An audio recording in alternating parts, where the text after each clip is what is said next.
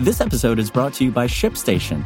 You know, some things take a lot of work, like sending little robots to far-off distant planets. And just as that's challenging, so too is running a successful e-commerce business, especially when there's so much to do. So I want to introduce you all to ShipStation. Now, I love using ShipStation because of its easy-to-use dashboard, which makes managing orders and printing labels a breeze and super smooth. Oh, and the customer service is just out of this world. It's exactly what you need to help grow your business. Sign up for your free 60-day trial at shipstation.com/technews. That's shipstation.com/technews. This is Engadget. Here's what's happening in the world of technology.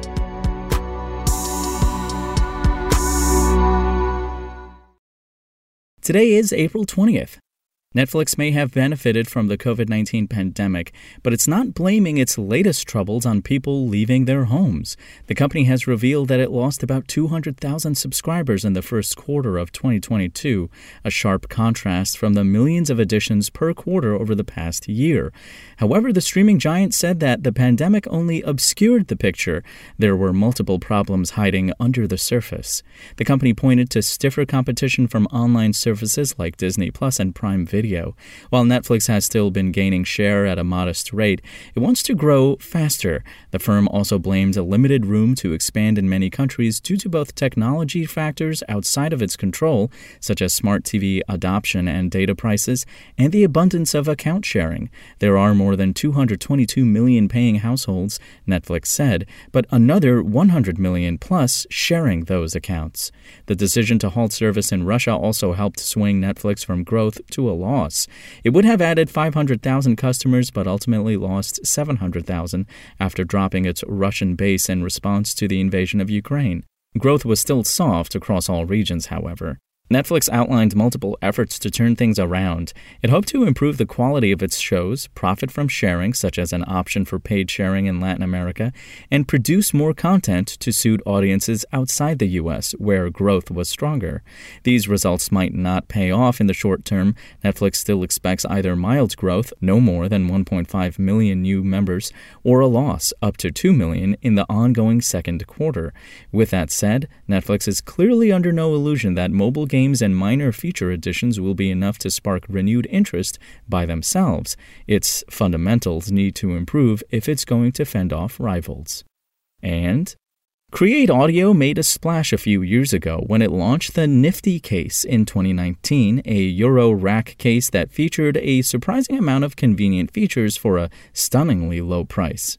Seriously, $200 for an 84 HP Eurorack case with a power supply, MIDI to CV converter, MIDI over USB capabilities, and audio connections is kind of bonkers.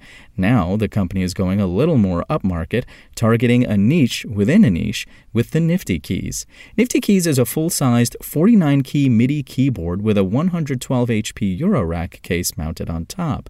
Now, at $600, it's a decent investment, especially considering you still have to fill it up with modules. But the only comparable product I can think of is the now discontinued Waldorf KB37, which retailed for $999 and was smaller and less feature-packed than the Nifty Keys, which means it's actually something of a bargain.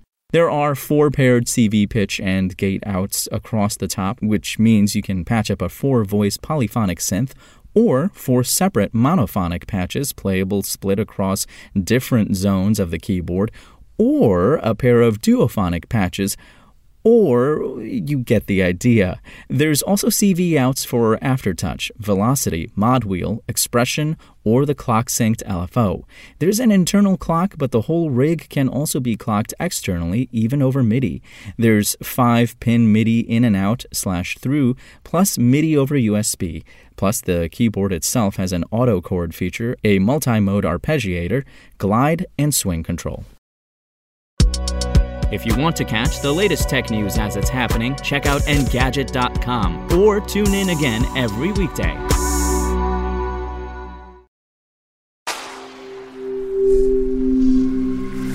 SpokenLayer. Want to learn how you can make smarter decisions with your money? Well, I've got the podcast for you. I'm Sean Piles, and I host NerdWallet's Smart Money Podcast. Our show features our team of nerds, personal finance experts in credit cards, banking, investing, and more.